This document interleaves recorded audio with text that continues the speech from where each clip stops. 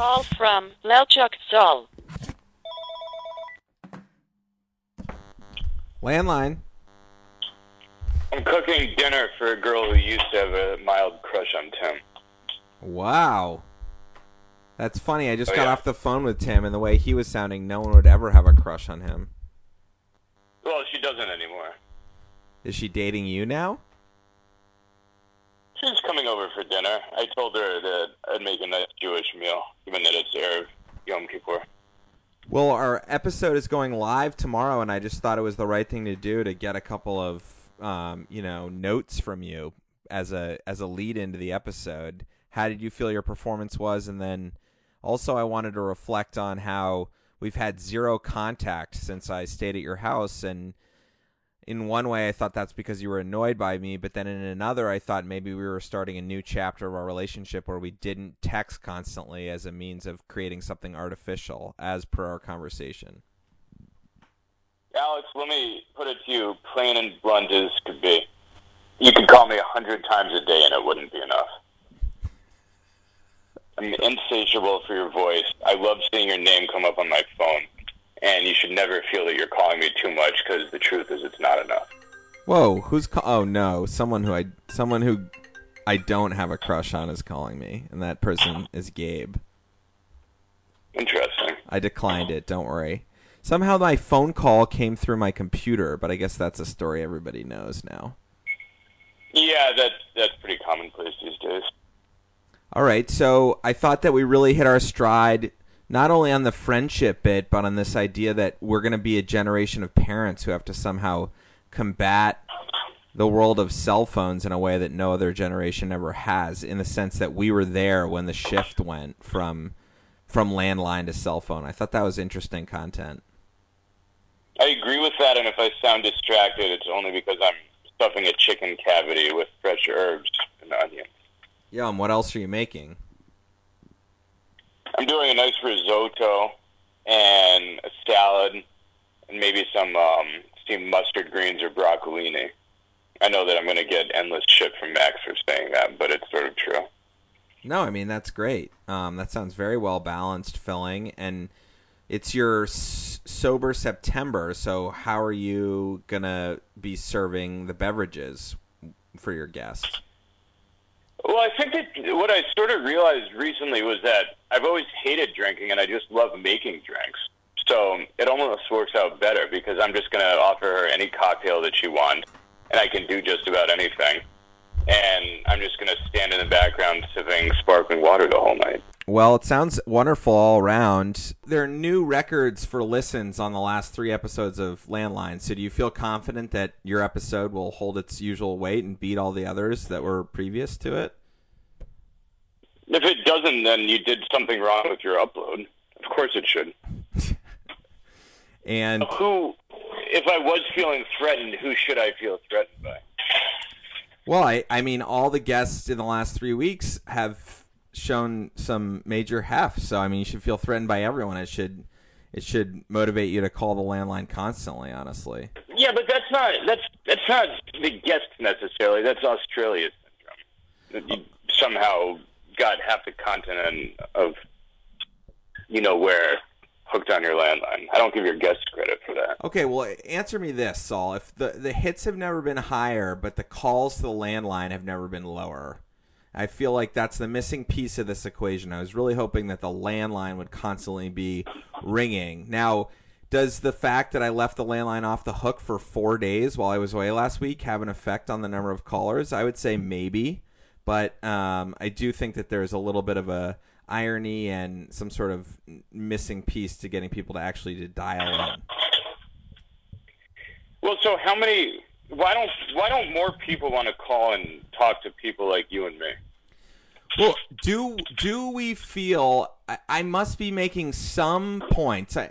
1 out of every 10 points I make on the landline is interesting enough that people listen. They at least hit play and then turn it off after a few minutes. So the question remains, how do I act? People should phone in either to tell you that they love you or tell you that they hate you. That's right. Exactly. And they should tell us that it's completely ridiculous that we have a whole half an hour segment on naked paddleboarding in the moon, fearful of loons that may be trying to get you into some sort of compromising position. Or they should call and say, isn't it so wonderful that there's a digital media outlet that talks about the true pleasures of life that exists in our natural world? Right, but either way, the phone should be ringing off the hook. So I just don't know, 503-894-8480, what to tell people other than to call in. And if you're a listener and you haven't called in, and here's another point of view, Saul, I actually got some negative feedback from one of our longtime listeners who texted me that the last show was boring. Well, doesn't that defeat the entire purpose of the show? Shouldn't he call in and say on the landline, on the message machine, why it was boring and create some interesting content out of that conflict? So just to confirm, this was a show that did not have me on it. That's right. Okay, I like that guy, whoever he was. All right, well, my arm is getting tired from holding the mic above the landline because my other mic was malfunctioning. So I'm going to let you go. It sounds like you're going to have a delicious dinner, and I'm going to keep editing this podcast of us so that it's up for our fans before the Tuesday is over because, as always, I promise to the fans that every episode will air on Tuesdays. Okay, perfect. I'm glad you called. You were a welcome break from the monotony of the other people I was talking to. And phone back anytime. Okay, enjoy your... Like you are telling everyone. Enjoy your beautiful dinner with someone's former crush. Sounds good. All Bye, right. Alex. Bye.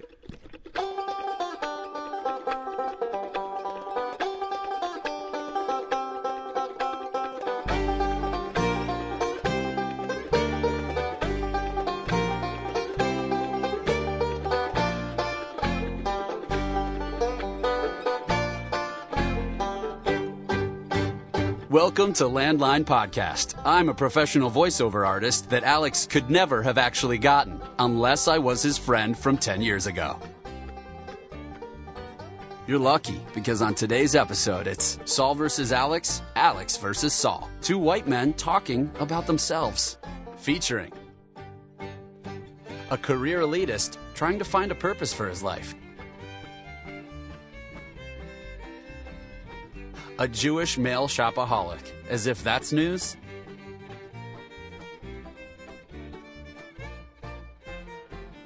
You're listening to Landline. Landline Podcast on the road in Berkeley, California, in studio with the guest who feels he's the most popular, Saul. He is currently, the word is... what is that thing that they do in the Senate? He's filibustering the podcast. These are less than ideal podcasting conditions. You're not excited. I'm hungover.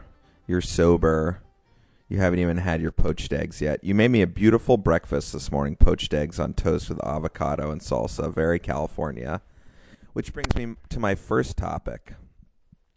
We're in California, but you spent the better part of the summer months in New England, as you are a traveling man.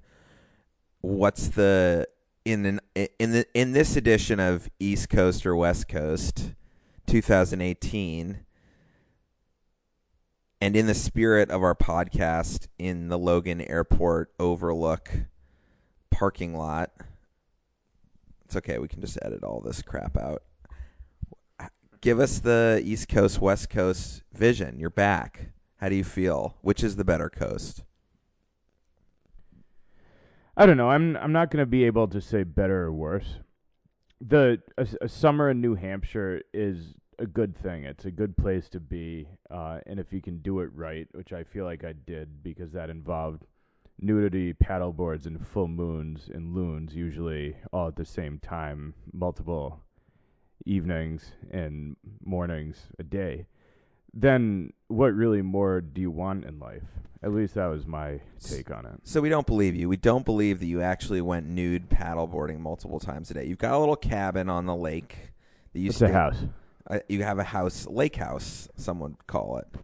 So just tell us. We want to know. We know you look good nude. We know paddleboarding is great. We know, you're into the hip exercises, and that's why you find yourself to be so fit. So how does that work? How do you actually nude paddleboard? Very landline. Turns out it couldn't be easier. It's even easier than paddleboarding with a bathing suit because there's less wind resistance from the bathing suit when you're moving forward. So essentially the basic steps are, number one, you either take your clothes off if you're wearing them or don't take them off if you're not. I'm usually in the latter category. And then sometimes you put on your flip-flops, sometimes not, while you walk down to the lawn, seize your paddleboard, mount it, push off, and then stand erect when you're about 5 to 10 feet offshore and begin moving forward of your own locomotion.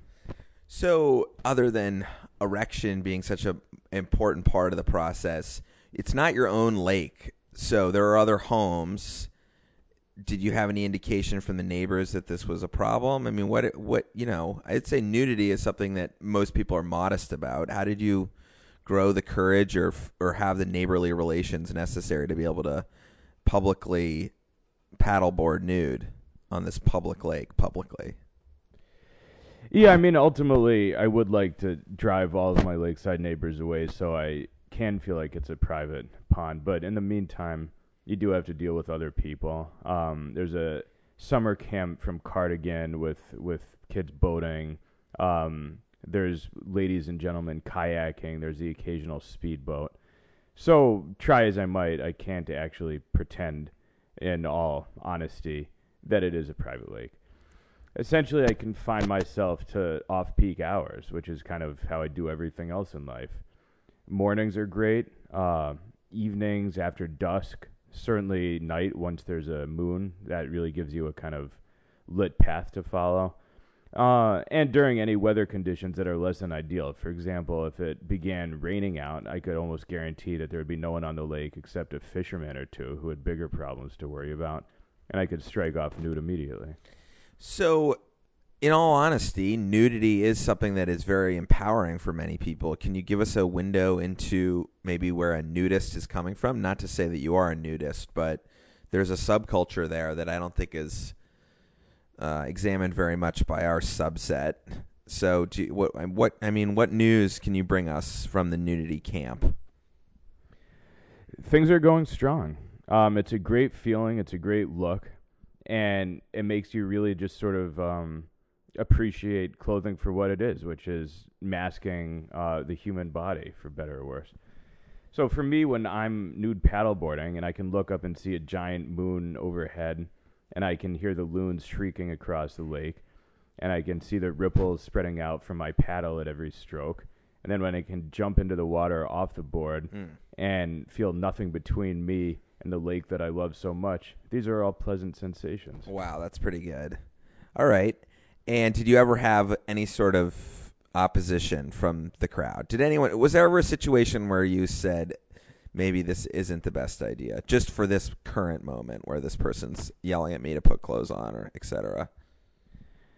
I think the whole summer, my only moment of trepidation came from one of the last nights, interestingly, and this was a not quite full moon, but pretty close, and it was beautiful. I brought a vape pen bag with me from California, so Legal. Yes. So I had that sort of stimulus in the mind, and I set out rather late. This was about 12 at night, late for me anyway, I guess. And I heard two loons shrieking from just beyond me with these beautiful sounds, and so I shrieked back to them, and they responded in kind, and we started striking up this kind of conversational cooing and shrieking to each other. And so I became very enamored, and I began paddling eagerly out towards the loons, wanting to see them and meet these new friends of mine who I had been hanging out with all summer. And I kept going, and the loons were always just beyond me on the horizon in the darkness. And the house grew smaller in the distance, and the lake was all around me. And suddenly I got this uneasy flash of what if these loons were actually just sort of playing sirens, luring me somewhere, like out onto the water for their own purposes. So that gave me a little fear, and I sort of looked around nervously to see whether these loons did indeed have my best interests in heart. And finally I set off back to shore. So I think that's the only time I ever felt a murmur of apprehension.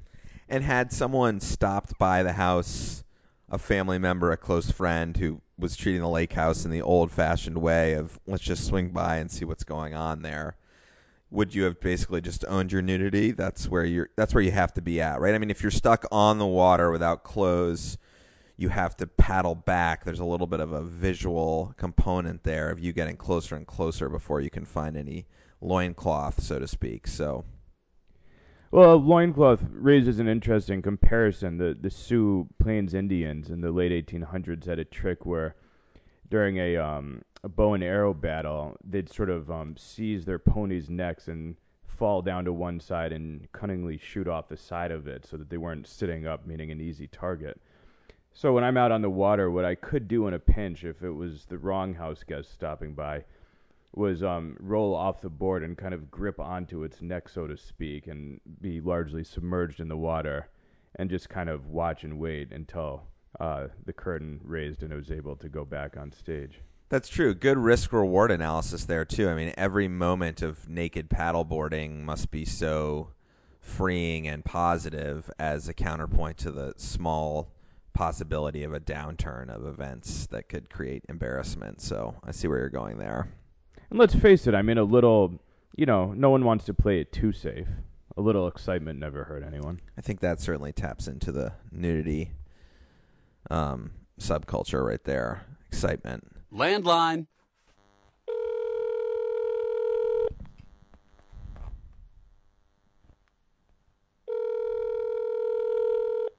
Hi, Al. Hey, Tim. All right, how's harvest going? Going. Okay. I'm just sitting down to dinner. All right. Give me 30 seconds. I need a 30 I'll give you 30-second 30. bit. 30-second bit. It's a philosophical question that can always be answered quickly.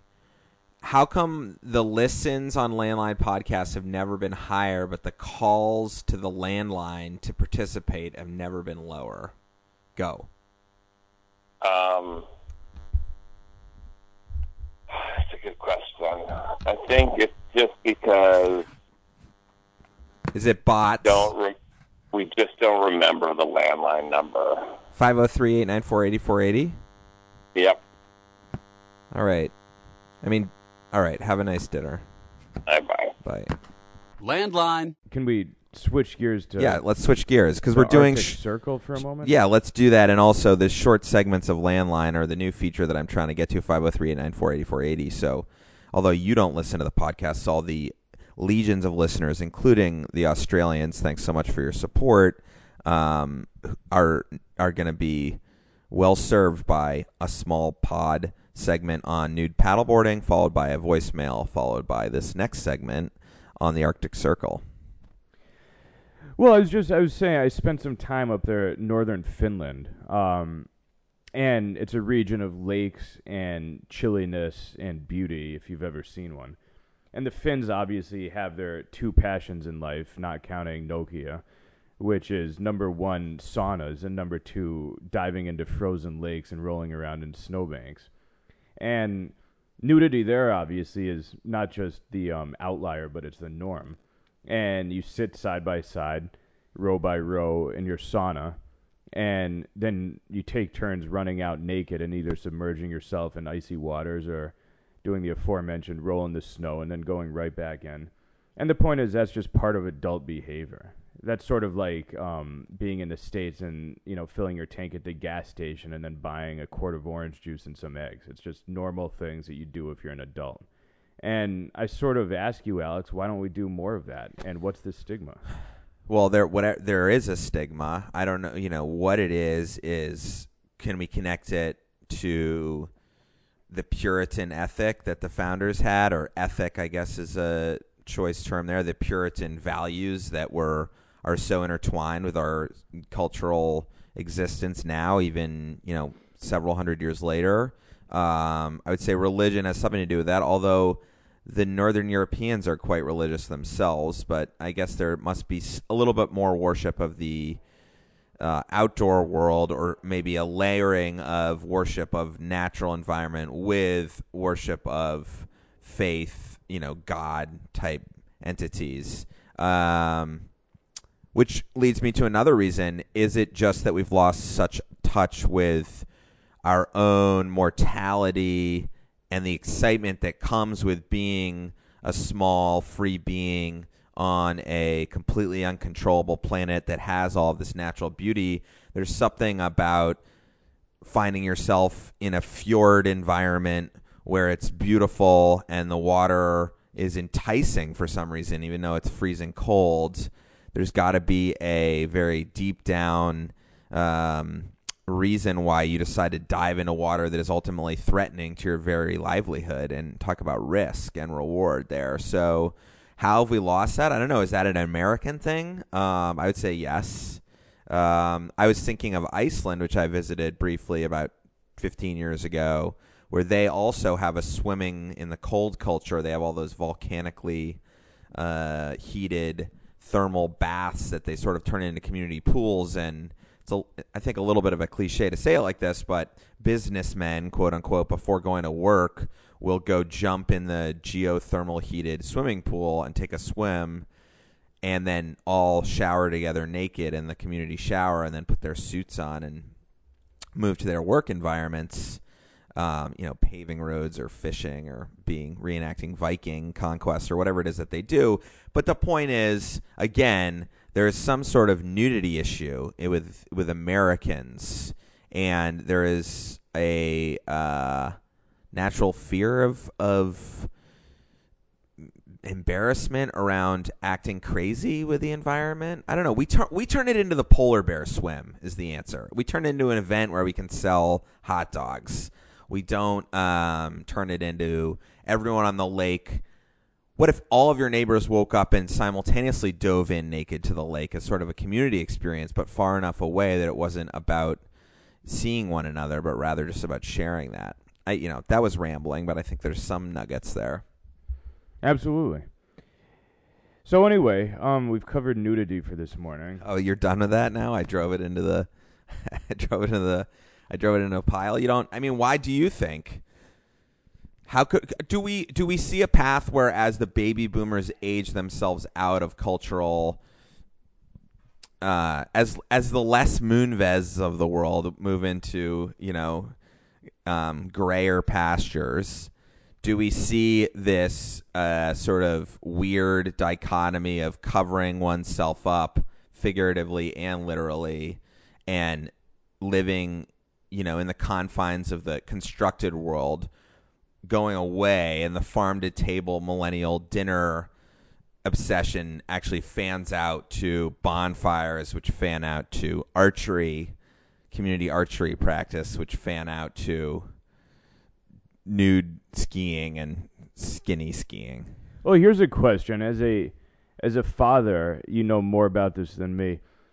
What is the age? I'm assuming it hasn't happened yet, but I could be wrong. What is the age when your son will suddenly look at his naked body and feel shame for the first time and think, I can't just be running around down the sidewalk naked. I have to put clothes on, and otherwise people will laugh at me or I'll feel embarrassed. Very good. That's a terrible moment. Absolutely. And you as a parent, you really, especially at least with my mindset, I don't want to be the one that's responsible for that. I mean, down the road, if he associates me shaming him with nudity, that's going to cause a whole host of problems, right? So I think you probably have a little bit of that inside of you someplace, but I don't know the answer to that. When is that? And,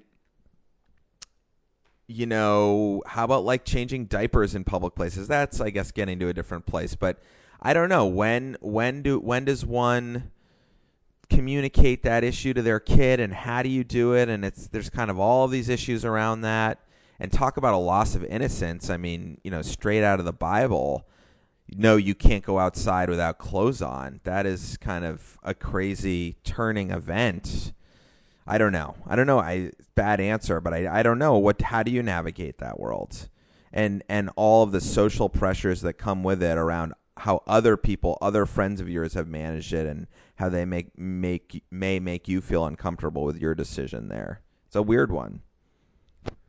Well, I went to Harbin Hot Springs in California before it sadly burned down. And, it was an environment where you had 5-year-olds running around naked and you had 85-year-olds running around naked. And no one was looking like they stepped greased and muscular out of 80s pornography. And that was kind of the point of it. That was totally fine. And there were attractive people and unattractive people and in-shape people and not in-shape people. And everyone was just kind of roaming around and swimming around and bathing around and doing that happily in the nude. Now, do you think that our current cultural problems with obesity and healthcare and lack of exercise, etc., diet, would be somewhat helped if we were how many overweight Northern Finnish winter swimmers are there?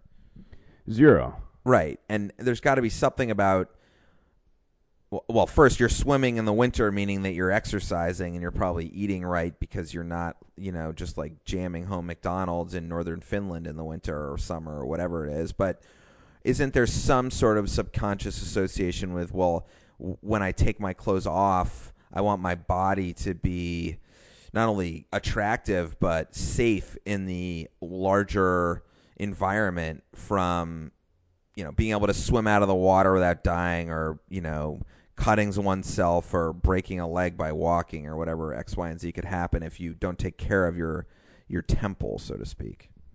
Absolutely. I think there has to be a greater appreciation, which is obviously reflected in the types of activities and physical exertion that you can be seeking out. Landline. Okay, residents.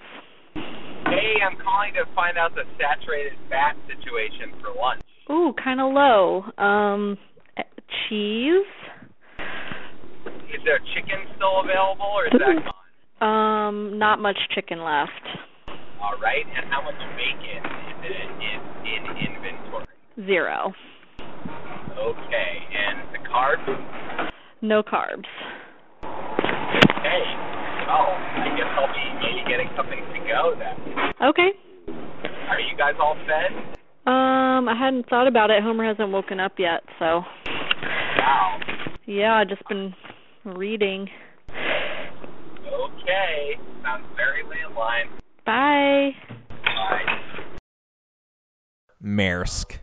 All right, well, you used to do a segment called This Week in News. Do you remember that? Vaguely. And you're an expert in a few Saul's an expert in a few areas that I'm not, and one of them is online dating. Saul is now no longer online dating, but he used to be, and he would comment on that for the podcast, which I think was a great point of view for our listeners, as technology has now kind of found itself in every aspect of our life, including our interpersonal romantic relationship. But best paper in the country, of course, the New York Post, recent headline from this week, how tech bros ruined dating for young people.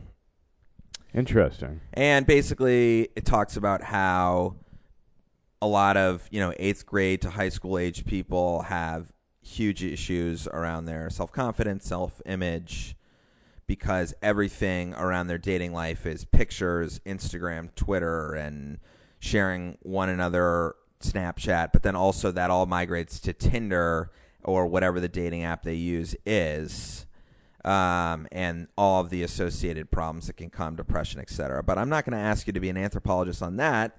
I just want you to kind of tell us where you are, given that you no longer are in a position where you're looking for a mate online, as was previously. How does it feel to be out of that world? It's almost as if you were applying for jobs and finally got one. Take us back to that time we were applying with a little bit of retrospect. And I mean, what kind of relief do you have, I assume, from not having to be in that world anymore? And for anyone who is online dating out there, do you have any points of view for them of advice? I mean, in some ways, I feel like it's comparable to being in your 20s, meaning that you can look back at it with a mix of happy and less happy emotion, and you can say this was not a terrible time in my life, but you can also sigh with relief and say, I'm glad that I'm not currently at that exact point, and I'm glad that I'm past that. All right. I guess we're not going to do anything more on that segment. Well, no, we can. That's my thesis statement, so to speak. Well, so do you think, what is society's job now to avoid the Tinder trap?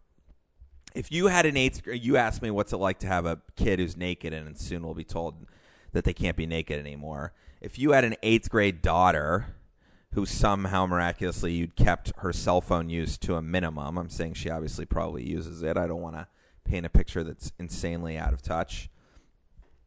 And she's starting to not like herself based on the natural progression of her hormonal situation, plus the negative connotations of being online and sharing oneself romantically online. And you finally are a father who had experienced your own online dating. You're the first generation of parents who know what online dating is like. And you're not a parent, and you don't have a daughter who's in 8th grade. But that's something I think our generation is going to have to figure out. I mean, me just smashing my kid's cell phone out of their hands and saying, get the fuck off that piece of shit, you're not allowed to date on it, is not going to leave anybody with a happy childhood. So what are we to do here, Saul? What's your advice? Well, I think part of the danger is that certain people, you'll go on an online dating site and you'll see someone, whether that's a woman if you're a man, or a man if you're a woman, or a man if you're a man, or a woman, who knows? Keep doing the combos. We like it. What else can happen? Yeah, anything. But you'll go on and the danger is you'll see some angelic face looking back at you, smiling back at you, in fact. And it's this dangerous mental trap where it makes you feel that something's attainable that really isn't. And really, like, the closest you're ever going to get to this perfect person is staring at this picture before it goes away. It's kind of like when you walk into a casino. When you look up at the Wheel of Fortune numbers and they're blinking $6 million jackpot, just put in a coin, you're not actually going to win that money.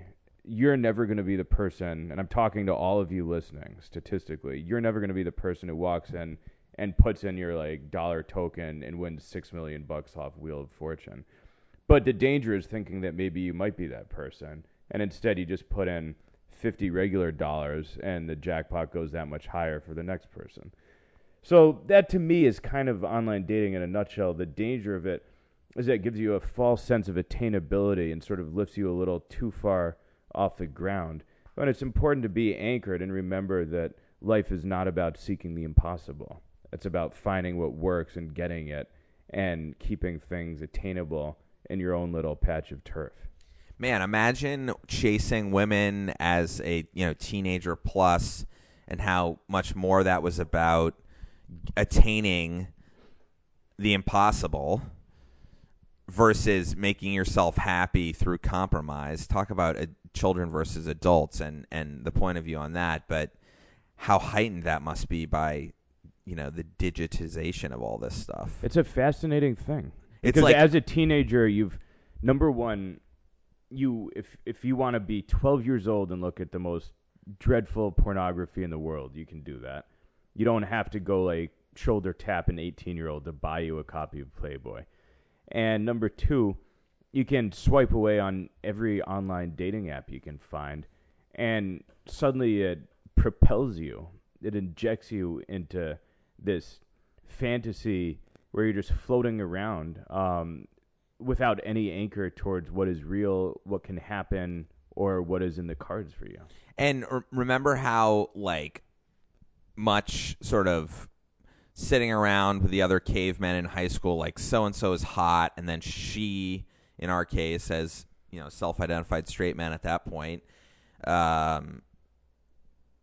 she, whoever she was, became, the article of acquisition, where someone would kind of take a stab at it and then fail or succeed. And if you succeeded, it was a badge of accomplishment in the social order. And if you failed, someone else would take a swipe at it and, no pun intended, Tinder, and succeed. And then you would feel that you were further down the totem pole. Maybe I'm just speaking for myself. Imagine that in the sort of commercial packaging of digital dating, in your phone. it becomes even more an article on the shelf to try and like maybe I can find the wittiest text message to get her to answer back, to get her to like send me like a cleavage shot on Snapchat, to get her to sex me, and then like to get some awkward interaction in person. Anyways, it's got to be crazy. All the things that were so detrimental to my understanding of what a positive relationship between two people was is just heightened 100%, 100 times, 100 million times, whatever it is. Absolutely. And I think in conclusion that online dating is something that very few people look back on and miss. I'm not sorry I did it. I had good times and bad times, but I don't look back on it and say, wow, I really miss those days, or boy, I wish I could fire up the apps and spend a couple hours doing more of that. So, slightly changing topics, but staying on the same theme, if you had like a station wagon full of, luxury SUV, full of teenagers that you were driving to, I don't know, whatever, a dance or a weekend away or whatever it is. If you were trying to get a bunch of cell phone using 16-year-olds who were smart and fun and cute and all of that, to understand an alternative to the way that they're going down their path with dating. If you're going to be like old man Saul, old man millennial, but you knew that they're just going to treat you like an old man, so you have to really package your advice to them. How do you do it? What are you going to say? Like, let's start a bonfire tonight? Are you going to start, or should parents start setting bonfires for their kids and getting them a 12-pack of Keystone Light? I mean, that's got to be better for them than whatever the hell they're doing on their Wi-Fi in the basement on Friday nights. No question it is, in my opinion. And obviously neither one of us is advocating purchasing alcohol for minors.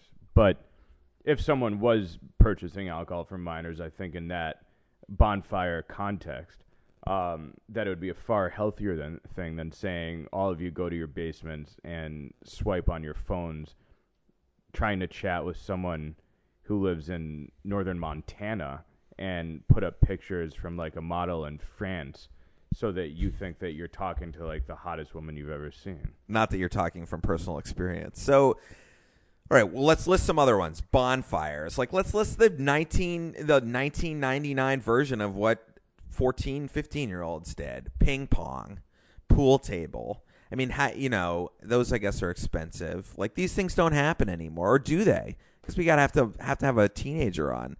What other? We need a teenager driving around. I think it's got to be fascinating. It's got it, but that whole interaction of how could you convince high schoolers that there is a more fun world that doesn't involve technology? I mean, you really are, talk about a huge mountain to climb. Talk about a rock to push uphill. If you were given one chance to get a basement full of teenagers to put their phones away for the entire night, and you were given 10 minutes to make the sales pitch, what would you say?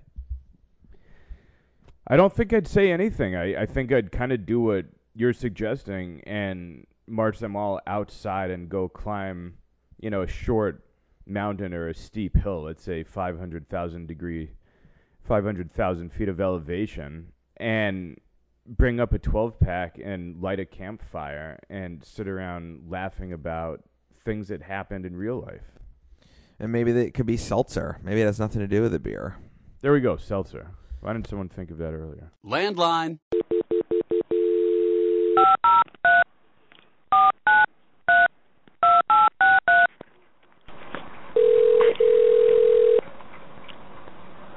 Good afternoon. Thank you for calling North Portland Harbor Freight. This is Cass. How can I help you? Hey, do you guys have kids' ear protection? Nothing specifically designed for children, but we do have ones that kind of like squinch down a little bit, I guess. Okay. Are they like they're like headphone style, or are they? Yeah. Okay. And you would have something that's pretty small, you think? Yeah. I had a couple buy them for she was under a year. Okay, perfect. Okay, cool. And do you have any idea how much those are? I'm going to give you a really ballpark $3.99 to $6.99. Okay, perfect. Okay. Thank you so much. You're welcome. Bye. Landline. So we're sitting together, and we had a nice evening catching up and eating good food and hanging out. And now you're in my living room, which is great. but it's also been 11 months, I believe, since the last time that we sat together in my living room, or for that matter, in any other living room. So what I wonder is, you're one of my best friends, and do we want to live in a world where we see each other for one day every year? And to me, a lot of Landline is sort of, how do we get past that world? Wow. Yeah, we should have started here, but this is good. Okay, so I've been having that's actually what I'm most mad about recently. So I have this text chain with a bunch of people we grew up with, and you're not included on it because it's about sports gambling, and we all have like sports pools together, and you don't care about that. Long story short, recently I unsubscribed myself from that text chain and sort of had a classic Alex McKay outburst with all of our friends where I just took my ball and went in the corner and said I didn't want to play anymore for very stupid reasons. And as per usual, it was just me being dramatic to get attention. But the core of that whole incident was actually about my own shattered emotions from exactly what you're talking about. My best friends in the world live on my cell phone. There are people I grew up with. There are people I know well. There are people I stayed close with all the way through my 20s. There are people that I continue to have the best time with when I get together. So it's not one of those, why are we friends things? Why are we forcing this? The laughs are the hardest and deepest. The stories are the funniest. And I actually like the raw emotional sharing of, this isn't going so well for me and this happened. That's the group that we all want at our parents' funerals to support us. So they are my true friends. However, it's completely stunted my ability to make friends where I live in Portland because I have that to fall back on. This ties right into what you asked me about what I was upset about. Talk about me becoming one of the sheep. My friends live on my phone. So I don't know what it is we're to do. You have done a great job recently with professional accomplishment where you have chosen to cut yourself off from certain elements of your previous friend group in order to forge your own path. And you're not going to move where I tell you to move so that you and I can see each other for breakfast and coffee every morning as we would if we both lived in the mill town together. So what are you willing to do? Because my point is, maybe we should be talking about those things. In other words, again, do we want to live in a world where you see your best friends once or twice a year and you're all a year older, and if you have kids, they're a year older, and if you're getting fat, then you've gotten fatter, and if you're not, then people who have are jealous of you, and you laugh and you talk, and then you go live life for another year. I'm not saying we don't want to live in that world. I'm not saying we need a commune where, you know, I come down and knock on your door to borrow sugar every morning. That sounds nice. Yeah, and I would. But isn't there some kind of middle ground, or shouldn't there be? Yeah, I mean, no, we don't want to live in that world is the answer to your question. We don't want to live in that world, but we're living in it. Why are we living in the world that we don't want to live in? We don't want to live in a world where our friendships are defined by going through TSA security and you know, I know you care about this, but I'm more like on this high horse, firing out a bunch of CO2 in the atmosphere every time we fly, blowing our entire year's quota of CO2 with one airplane flight. We don't want to live in that world. That doesn't feel good.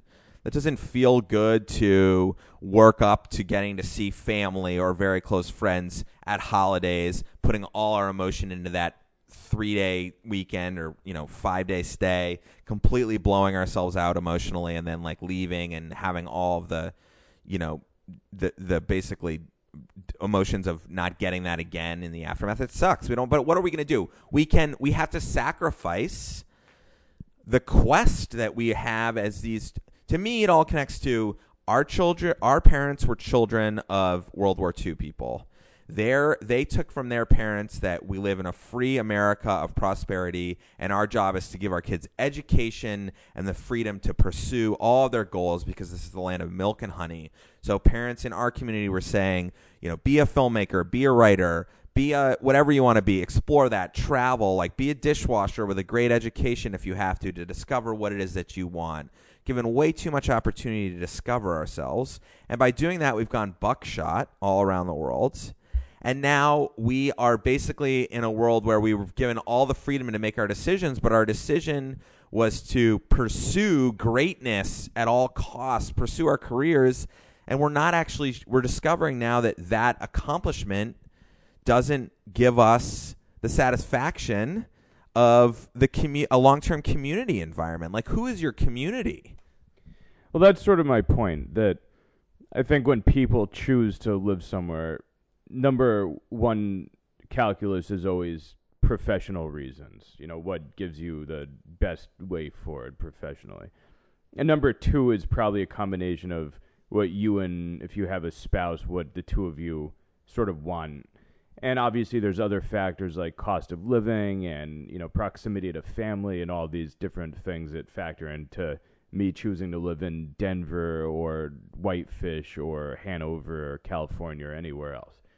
But I'm sort of wondering if friendship matters, and it does, as we're sort of agreeing, why isn't that a factor?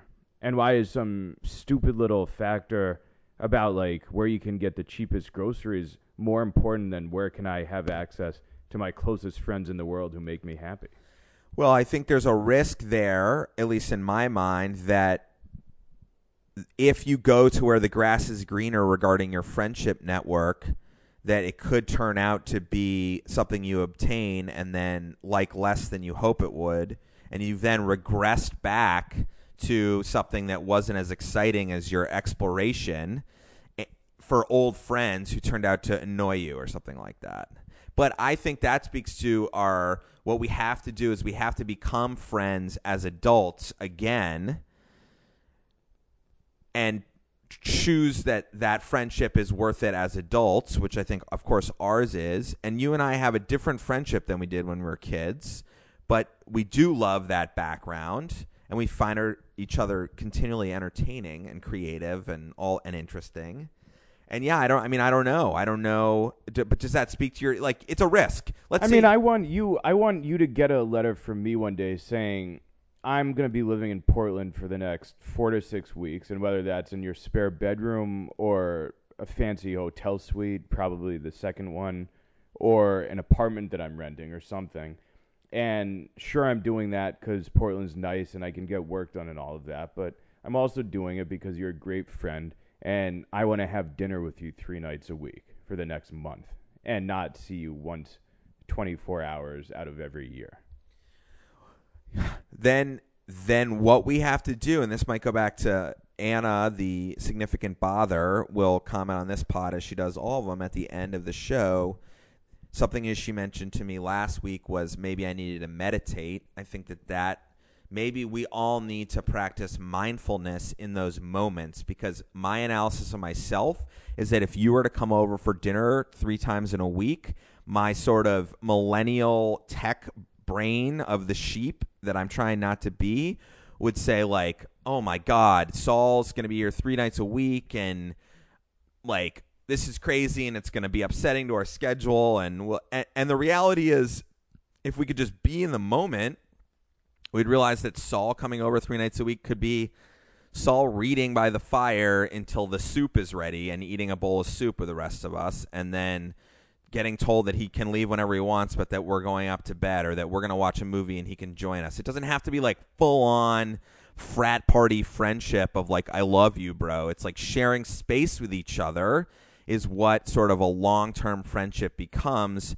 and being okay with each other's picadillos versus like, this is my best friend Nancy, and me and her go to brunch on Sundays, and it's the best time, and we Instagram, and we can't wait to see each other, God, and I can't wait to hear more about her boyfriend and all this stuff. It's like, no, like, we all have problems, we all have challenges, and we all have problems, we all have challenges, and we all could be better at just being in the space with one another. I think that speaks to, and we got to go here, but relationships with family too. Relationships with family are ripe with trauma and strife and challenges, but just realizing that like we should share this space together now while we're still both here sharing a life should probably supersede in the way that people had to do that in old-fashioned families because nobody had the money to do anything but live together. I want to close just with a question. We sacrifice in our lives for all kinds of things, many of them worthy, for jobs, for maybe a relationship, we negotiate. We're always giving up in order to get other things, and that's normal and it's part of human nature. But if friendship matters to you, isn't it fair to ask the question, what do you sacrifice for friendship, and what do you give up to try to ensure that you get to spend time with people who matter to you a lot? Call into the landline and answer that question. 503-894-8480. Saul, as always, spectacular. Listen to our other shows wherever you listen to the pod.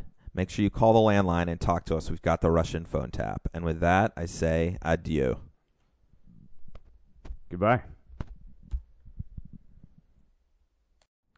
Hey, everyone. Thanks for listening. Normally, we would have a scammer call, but for some reason, the scammers didn't call this week. Is that because I left the phone unplugged for 4 days?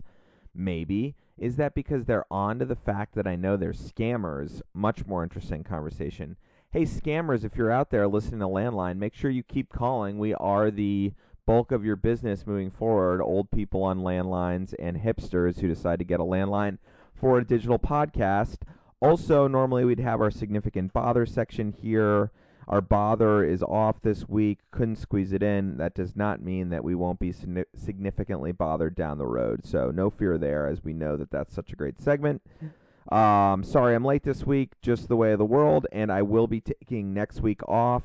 Maybe we do 4 on, 1 off, 4 on, 1 off. I don't know. I told you I was following the school schedule this week. And sometimes you just don't want to go to school. So on the road next week, no landline, have no fear. They're coming the rest of the fall, winter, and into the future.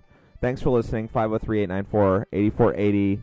One last segment after the outro with Saul and I chatting about what makes me most angry right now. It's actually a very cell phone topic, so if you're obsessed with Saul and I, keep listening. Thanks so much. Landline.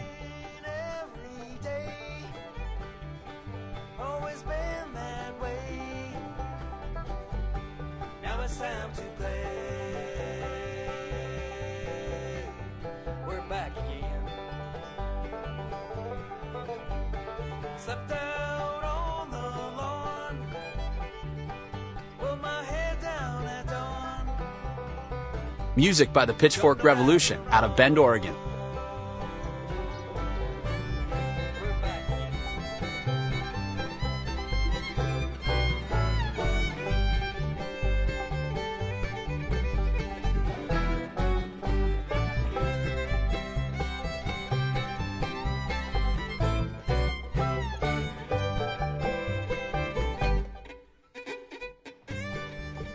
The best thing you can do to support the show is tell a friend.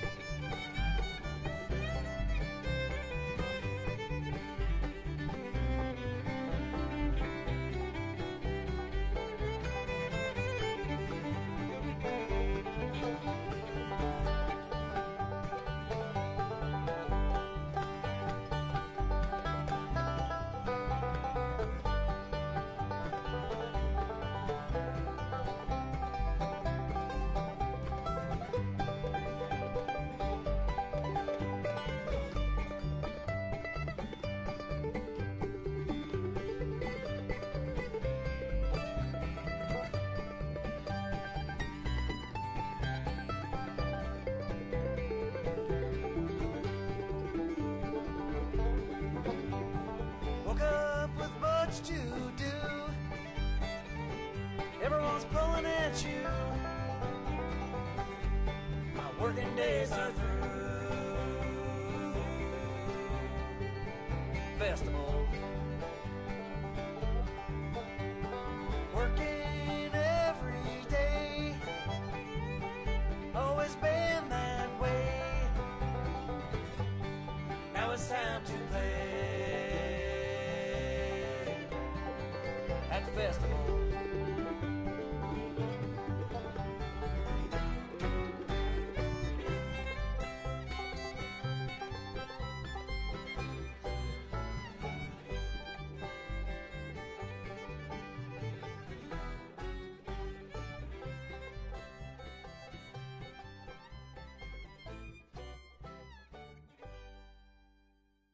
You're listening to Landline. So, all right. In our last 10 minutes, what should we talk about? Well, I guess here, if we did This Week in News, here's a different segment that we used to do unofficially, which is what makes you angry these days? What don't you like in the world? I do have an appointment I have to get to tomorrow afternoon, so I'm not sure we have time. That is a long segment. Well, there's lots of things that could be gone over. I think what I dislike the most in the world right now is my own behavior around technology vis-a-vis my public statements that it's the devil, and I think people probably presuppose that I'm good about using my phone. And I know that the world is not the problem there, but it feels that the powers that be are so powerful that I am just another one of the sheep that is feeding into a system that is not just a conduit for this podcast and a topic I try to get back to, but an overwhelming sense of dread that I have.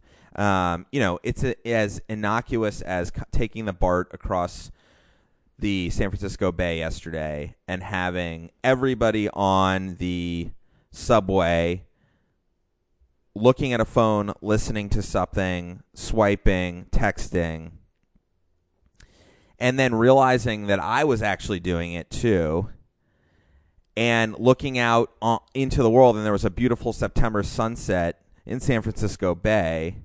You think about the property values here and the allure of this city and its history as a international capital, and there are people who spend their whole lives trying to just have a sunset in San Francisco because of what they've read or heard, or they're a Mark Twain aficionado, whatever it is. And these people are looking at something that is seemingly more important than that, and so am I. And I can't stop myself from checking my phone every few minutes.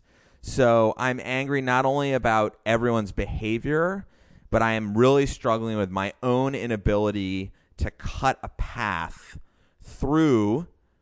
Like, we've identified that everybody acts in a certain way around technology ad nauseum, but I'm one of them. And so I guess my anger in the world is around my own inability to carve a path through that muck.